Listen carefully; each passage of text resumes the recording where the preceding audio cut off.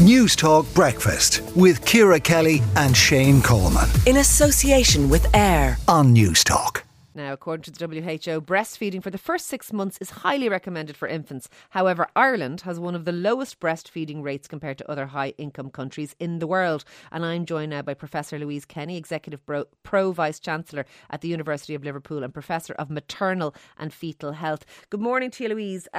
Morning. Our breast rates here, they are stubbornly low. What do you put that down to?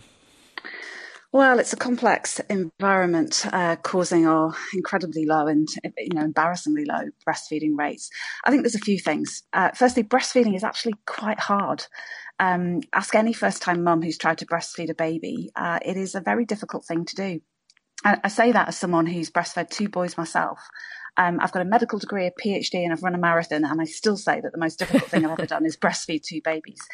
And so there are a couple of items to that. Firstly, getting breastfeeding going is quite difficult with a first-time mum, and we have inadequate support both in the postnatal environment, both in the hospitals, which are very hard-pressed at the moment and very short-staffed, but critically in the community.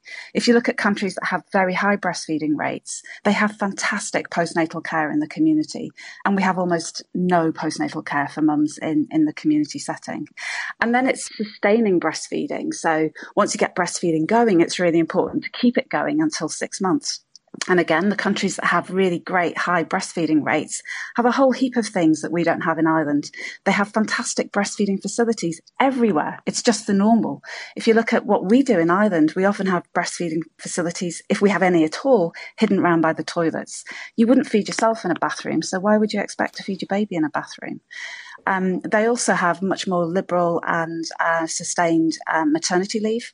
And that's really important because if a mum feels financial pressure and has to go back to work before 6 months, it's really difficult to keep breastfeeding going. Now, people will say that that's actually really expensive to do, but actually it's a false economy because breastfeeding is absolutely fantastic, both for mums and babies. The benefits of breastfeeding are immediate and lifelong.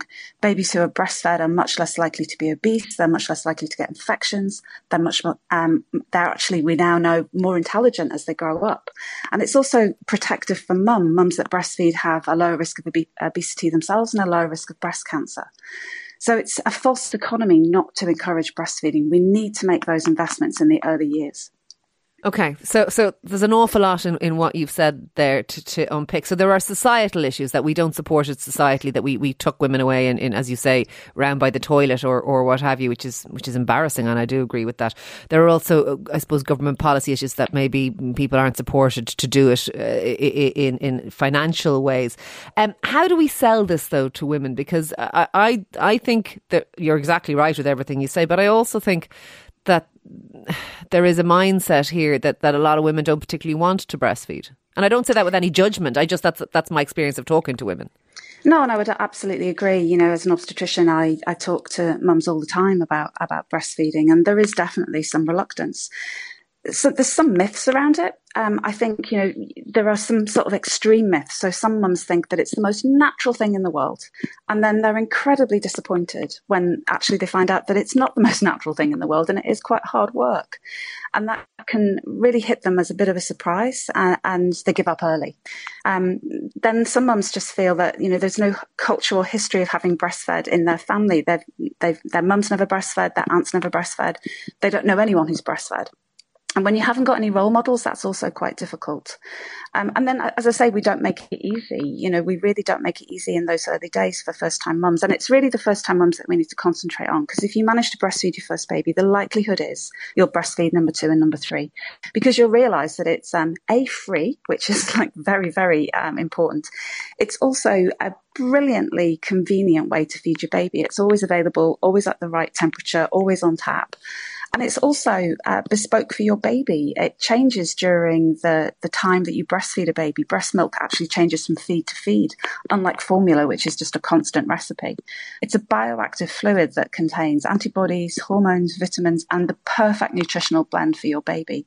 And I think starting that conversation actually way before pregnancy, probably in school, even in primary school, to normalise breastfeeding is the way we need to go, to make it just the cultural norm in this country that babies should be breastfed.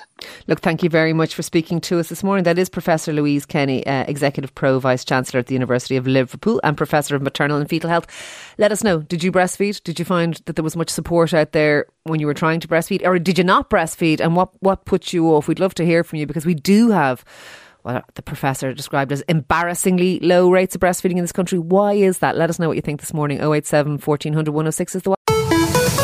News Talk Breakfast with Ciara Kelly and Shane Coleman in association with AIR on News Talk. WhatsApp.